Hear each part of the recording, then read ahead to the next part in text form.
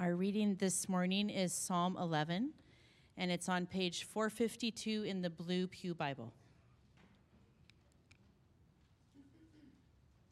Psalm 11. In the Lord I take refuge. How can you say to my soul, flee like a bird to your mountain, for behold, the wicked bend the bow.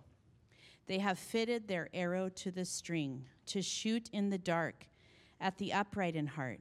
If the foundations are destroyed, what can the righteous do? The Lord is in his holy temple. The Lord's throne is in heaven.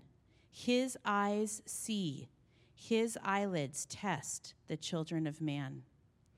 The Lord tests the righteous, but his soul hates the wicked and the one who loves violence. Let him rain coals on the wicked. Fire and sulfur and a scorching wind shall be the portion of their cup. For the Lord is righteous. He loves righteous deeds. The upright shall behold his face. This is the word of the Lord. Thanks be to God. You may be seated. My name is Brett Sweet. I'm one of the pastors here at GCF Central, where we exist to glorify God. So the end is to give God all the glory through gospel-centered, which means all about Jesus, the good news of who Jesus is and what he's done. Gospel-centered worship, evangelism, discipleship, and community. And we are trying to reach Central, South, and West Spokane with the gospel, along with many other good churches. We are starting this week about 10-week series through the book of Psalms. We're picking up from last summer. Psalm 11, of course, is our text this week. I'll be preaching this week and next week, and then I'll be on study leave for several weeks, and you'll get to hear God's word from many others. So let's pray and ask God to help us. Lord, we're thankful for your goodness to us. We're thankful that we know you are for us and not against us. And we know that because you sent your dear, beloved Son, Jesus, to come and save us. And if you are so committed to send him for us, how could you not, in your love, give us all the other things we need? And we need you this morning. We need your Spirit to come and do a real work. Help me to be helpful. Help me to speak clearly. Help these people whom you love to listen and go away with an encounter with you. Pray all this for your glory in Jesus' name. Amen. Many people get married hoping that this new marriage will lead to a refuge, a new family that is a refuge. And yet many people complain about their in-laws. It can be hard to get along, but few of us have had the problems with our in-laws that King David has. King David's father-in-law is Saul, the king of Israel. He is the most powerful person in that nation at this point in time. And he wants David dead. I don't think my mother-in-law wants me dead. King Saul has an army chasing David through the rugged countryside. David seems to have no place to go. Recently, he has fled to the mountains, and that has been the counsel of others, and we come to that here. David seems, though, to have no place to go. If someone helps him, anybody, there's a chance that all-powerful King Saul will come and destroy them and kill them for helping his enemy. Few friends, no shelter, no safety, no refuge. So what would you do if you were David? Where would you go? Or maybe the better question is, where do you go? Where do you go? What is your refuge when things are hard? When you're stressed? How do you respond? Is your refuge something you consume? Maybe it's drugs or alcohol or ice cream or burgers or donuts. Guilty. Is your refuge some sort of escape? You want a vacation, or you want video games or movies or novels or a vacation. Do those really satisfy? The three little pigs have taught us many things, but they've taught us that not all refuges are equal. Some of them don't stand. So many good things are good in this life in their proper place, but there are better refuges than everything, and that refuge is the Lord God. So that's the one thing we're going away with this morning. It's this: take refuge in the Lord. Take refuge in the Lord. Make Him your refuge. Make Him the place you go to. Make Him the one you trust. Now, many of you feel this morning. You feel your need. You've come in and you realize this has been a hard week, a hard month, a hard decade, a hard life. And you need a refuge. Others of you, this is just a gentle reminder to prepare that there are times coming when you're going to need a refuge. Take refuge in the Lord. So Psalm 11 is written to help us there. We're going to look at two things. We're going to take refuge in the Lord in dark times. There's dark times, and those are the times to take refuge in the Lord. And then, on the flip side of the darkness, we're going to see what it means to take refuge in the Lord of light by looking at who the Lord is. He's the opposite of darkness. He's the Lord of light. So first, take refuge in the Lord in dark times. Some people live as if life is all puppies and rainbows. But the Bible is an honest book, and so it is a helpful book. And it tells us that life is often hard. Times are often hard and dark. We don't know where to go. But the Bible points us to the refuge in dark times, the Lord. So notice first that there is a refuge, that the Lord, who is the refuge, is a refuge in the darkness of bad counsel. When we receive bad counsel, that brings darkness. There is a refuge needed in the darkness of bad counsel, bad advice. Look at Psalm 11, verse 1. In the Lord I take refuge. How can you say to my soul, flee like a bird to your mountain? So Psalm 11 starts with kind of a retort, kind of an answer. David's often responding right away. He's gotten some bad counsel. Now, has this come from other people, or has it come from within himself, where he's thinking, I got to get away. I got to get to the mountains. So many of us, when it's summer and it's hot, we want to go to the mountains. We think that's our escape. King David, though, is being told to go there either from his heart or from others for safety. But that counsel is bringing darkness. It's trying to limit David's view, trying to block out where the real refuge is. And David knows it, and so he deals with it right away. He's got the right priorities. He knows that that's bad counsel. There's only a refuge that can be found in the Lord. There's no safety or security really anywhere else. There are immediate escapes, sure. There's a little bit of pleasure you can have right now, okay. But there's only one lasting refuge. There's only one safe place. And He's a person. We receive a lot of bad counsel in this world. Bad counsel starts to black out reality. And we know this because there's this word we use, brainwashing. We know that sometimes so much information can come in that we can't even see reality as it exists.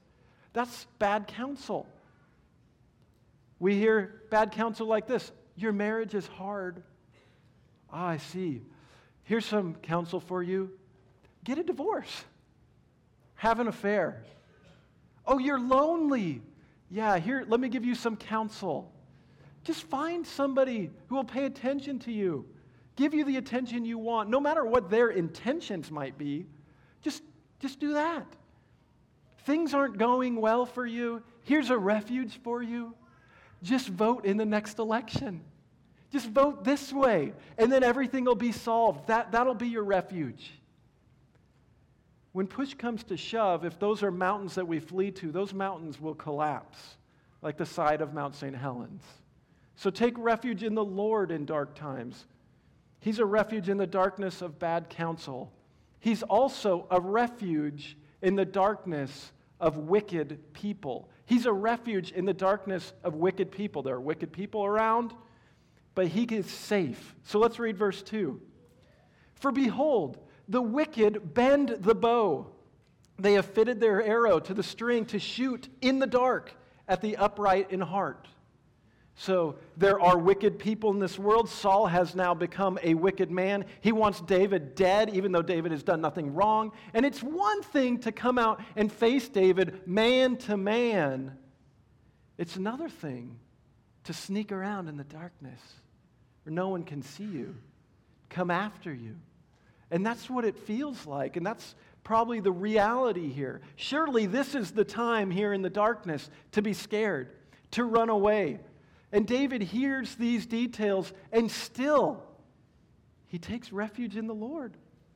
There's a shelter that is stronger than any military bunker. There is something that can block arrows and bullets better than tanks. The Lord is a refuge. Now, there are wicked people in this world.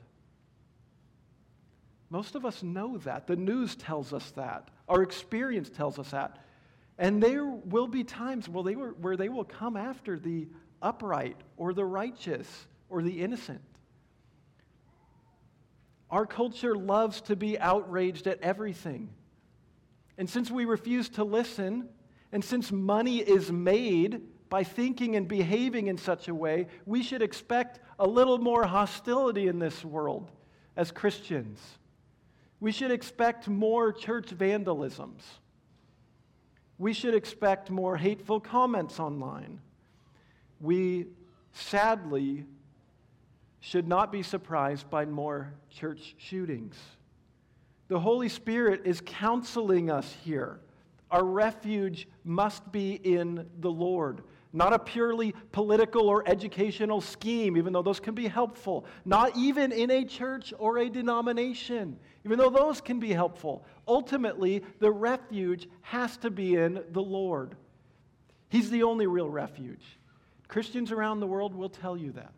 People who have experienced persecution, where the legal system has collapsed, they'll tell you the Lord is still a good refuge, even when there's wicked people around in the dark. So take refuge in the Lord in dark times. He's a refuge in the darkness of bad counsel and in the darkness of wicked people. Let's see also that he is a refuge in the darkness of unstable moments. When there's instability, he's a refuge in the darkness of unstable moments. Look at verse 3. Here's what people are saying. If the foundations are destroyed, what can the righteous do? So the counselors are saying to David, listen, David, society is collapsing. The institutions are falling apart. Law, justice, peace, the government, it's all illegitimate. The foundations of society are unstable. You're losing your freedoms. Everything is breaking. So David, since the foundations are breaking, where are you going to trust? You've got nowhere to go. There's nothing you can do. It does not make sense to be righteous anymore, David. Just assassinate the king, as David is told to do. Just play by their rules. You'll survive that way. Now, I've heard that sort of language from Christians in recent years. We live in an unstable moment. And some people say, let's beat them at their own game. Since they break the rules, let's break the rules too. That will be our refuge. Beat them at their own game. I've heard that about elections, about riots, about lying and deception. Now, what sort of refuge is that in dark times? More darkness, less stability. That's not a refuge. It gives up our confidence in the Lord as our refuge and puts it somewhere else, some sort of means to an end. And that, to use the language of the Bible, is idolatry. It's trading God for something man-made. That's more darkness. And that does not bring light. Darkness plus darkness just equals more darkness. So take refuge in the Lord. Take refuge in the Lord in dark times. Now, if we're in dark times, what we need is light. And we find help for that from 1 John 1:5. This is the message we have heard from him and proclaimed to you, that God is light, and in him no darkness at all. That's good news. When there is darkness, we need light. And the light that's going to be most helpful is the brightest light. And that's something David is learning and knows. So if we take refuge in the Lord, we should recognize that we're also taking refuge in the Lord of light. If there's darkness, he is light. Take refuge in the Lord of light. We need the Lord of light. What sort of refuge will he be? First, he's a refuge of light who is stable. He is stable and sturdy. A refuge of light who is stable. It's a good thing. The only good thing that happens when we recognize we're in an unstable moment, when things are collapsing, is we recognize where we shouldn't build. That hillside's coming down with the next mudslide. Let's not build there. But here in verse 4, we're told there's something stable. Look at verse 4, the beginning of it. The Lord is in his holy temple. The Lord's throne is in heaven. So the institutions of society might be collapsing. The wicked might be sneaking around. The counsel we're getting might be bad counsel, making things hard to understand. But the Lord of light is a stable refuge. He is in his holy temple. His throne is in heaven. Now, some of us hear that, and we think, well, that's not helpful, really, is it? Because that just means he's far away. He's in heaven. But that's not really the emphasis in the Hebrew in Psalm 11. The emphasis is not so much that the Lord is in his holy temple, it's that the Lord is in his holy temple. That the Lord is, that he's actually there. That where everything else is not stable, the Lord exists. I'm making up words here. The Lord rules. And where everything else is tempted to flee and run away, the Lord is there. He's immovable. He's stable. He can be relied on. He won't be shaken. Now, do you ever notice that everything around you, including the people we love so much, are contingent? They depend on things for their existence? Even the people that we most depend on, they need things like food and water, warmth, oxygen. If they don't get those things, that's the end. They don't exist. Their existence is contingent on something else. Our very planet is contingent. The sun holding it in orbit as we rotate around. If the sun ceases to exist, Earth goes hurling through space until it crashes and is destroyed to a black hole or another sun or another planet. Everything is contingent. Everything depends on something else. It's unstable. And what's interesting is when things die or disappear, destroyed, we recognize some of its realness is kind of taken away. Something's not fully there anymore.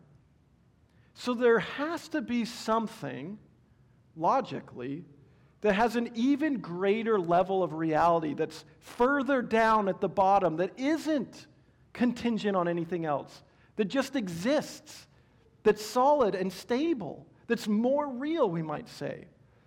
And that's what David is latching onto here in his refuge. The Lord is. So it's significant that when God reveals himself to Moses, he says, I am. He doesn't say, I became to be. The right situations occurred, and therefore I came into existence, or people imagined me in their minds and created me. He says, I am. I am. I exist.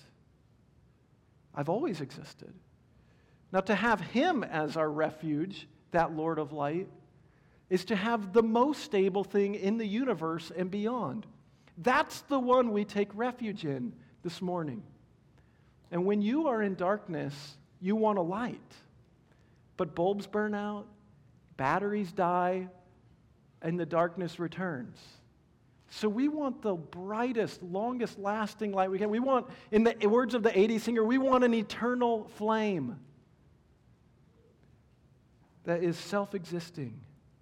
We want the Lord of light. So take refuge in the Lord of light. He's a refuge whose light is stable. But what else do we learn about the Lord of light? He's a refuge whose light displays the truth.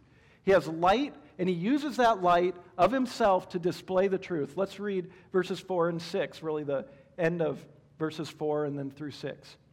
His eyes see. His eyelids test the children of man. The Lord tests the righteous, but his soul hates the wicked and the one who loves violence. Let him rain coals on the wicked, fire and sulfur, and a scorching wind shall be the portion of their cup. When all is darkness, when we cannot see and are not aware of everything that's going on, and the darkness is a threat, the Lord sees, and he tests the righteous. That word tests there has the meaning of assaying metals. So in David's time, the way to purify metals, there's only one way to really test them. You melted it down. You melted down the gold or the silver, and you saw really how much of it there was. And the Lord tests the righteous that way. That's not a gentle way always. Sometimes a painful way. It's a serious challenge. So God is a refuge whose light displays the truth, and he gets all the way down to the root core reality. Is there uprightness in there? He's going to display the truth. So what does he see when he tests you? God can see the wicked. He acts. We're told here he's opposed to the wicked. It says here he hates them. So our understanding of God's love for people has to understand that apparently somewhere in there, there's some hatred as well. It's a hard truth. But it makes sense if God is the refuge who displays the truth. It wouldn't be loving for him to just love and tolerate people who consistently harm other people made in his image. And notice what these wicked people get. They get a portion. There's a portion given to the wicked. We might think of a portion as, I think of going to the grocery store and looking in the frozen food section. There's the Hungry Man meals. The portions in the Hungry Man meal bigger than the little, lean cuisines. Big portion. God's got a portion, it says, for the wicked. Verse 6 says, raining coals and fire and sulfur. David's calling, this is the Holy Spirit, saying, bring that down on them. That's the language of Sodom and Gomorrah. Now, the book of Genesis and Jude make it clear that the sin of Sodom and Gomorrah is sexual in nature. That can make some of us feel condemned, which shouldn't, make others of us feel self-righteous, which we really shouldn't, because we're all have sinned sexually in some way or another. But the prophet Ezekiel says that their sin was not only sexual in nature for Sodom and Gomorrah. Listen to Ezekiel 16, verse 49. Behold, this was the guilt of your sister Sodom. She and her daughters had pride, excess of food, and prosperous ease, but did not aid the poor and needy. The sin of being comfortable, being able to help people, but choosing not to, not being generous. Now, I've done that. David did that. The people around you have probably done that. Have you? Jesus says that the unbelief around him deserves greater judgment than Sodom. So just unbelief, not believing. Coals, fire, sulfur. We need a refuge. Every single person in here needs a refuge, it seems. The good news to you this morning is that Jesus Christ is a refuge. He is a refuge this morning. In his life, Jesus called people to come to him, to take their rest in him, to find refuge in him, to trust in him. And in his life, it was clear that he is the Lord of light. Listen to what he says in John 8:12. I am the light of the world. Whoever follows me will not walk in darkness, but will have the light of life. There was no darkness in him at all. None. And he revealed things. He knew people's hearts. He revealed the way life was supposed to be. He revealed what's wrong with the world. He revealed that he's the solution. That's good news. And then, at the end of his life, he received this sort of treatment. He went to the cross and received the wrath of God. The New Testament uses this word propitiation. He exhausted God's wrath. He was a shield for those who stood behind Jesus, who united themselves to Jesus, protecting them. He was a refuge. All because God the Father loved us, sent his Son. He becomes our refuge when all we do is believe. Let's turn away from those other refuges. Turn away from what you're tempted to trust in and trust in him this morning. Take shelter in him. Don't go to your mountains. Go to Jesus. He's a living refuge. In those moments when you can't sleep or you're troubled or darkness feels more spiritual than physical, he's there. You can talk to him and you can know him. You can take refuge in him daily. Take refuge in the Lord. He's the Lord of light. He's the Lord Jesus Christ. There is no other refuge this morning. God didn't have to do this for us. He didn't have to do it, but he did it anyhow because he loves us. Take refuge in him. That's grace. Take refuge in the Lord. We need to take refuge in him in dark times. He's the light. His light is stable. His light displays the truth. Here's another reason from our text to take refuge in the Lord of light. He's a refuge whose light reveals himself. His light reveals himself. Look at verse 7 with me. That last verse, we'll see that he reveals himself. For the Lord is righteous. He loves righteous deeds. The upright shall behold his face. The Lord may have hatred for wicked, but he loves the righteous. And by trusting in Jesus, the wicked become the righteous. Not because of good deeds yet. He loves the righteous. And we're seen as righteous when we trust in Jesus. And that gives us power to change. Our God, as our refuge, is not done shining light just by revealing what's going on in us. We're told that the upright are going to behold his face. There's not just going to be the dark days of this life. There's going to be an end. We'll be with him. Let me show you why it's such good news that God reveals himself.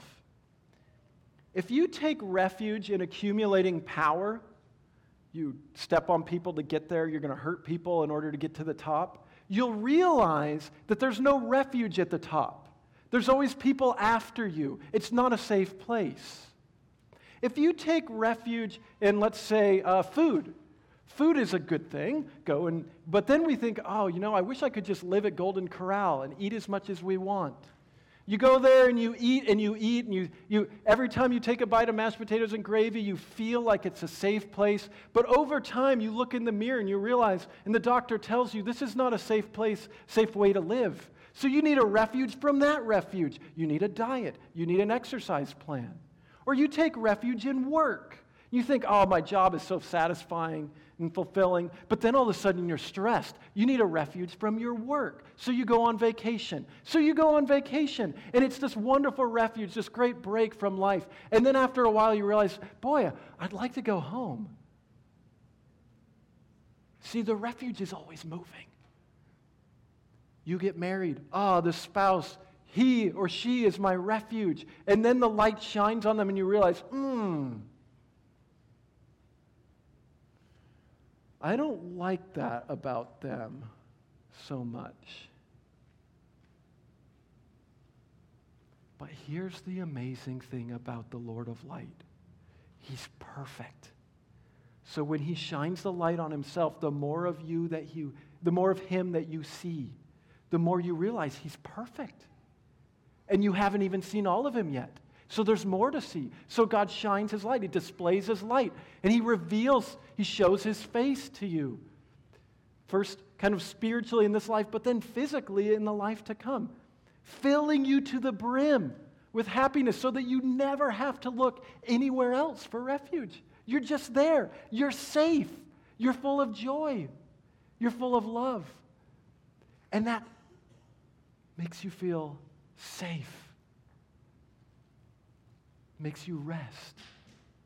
Makes you aware of the dark times, but not afraid of them. Take refuge in the Lord. Let's pray. Lord, we're thankful that you are a refuge. God, we confess that we're always trying to take refuge in things in this life, and we confess the truth that they fail us. So we pray that you would send your Spirit and help us take refuge in you. Lord, we know the things that we think will satisfy us, ultimately we need saved from. So save us. Shine your light. Be the Lord of light this morning. We're thankful that in you there is no darkness at all. We're thankful that we see that at the cross. We're thankful that Jesus is alive today to continue to be our light, to continue to be our refuge. And he lives to sustain us and support us and protect us. In his name we pray, amen.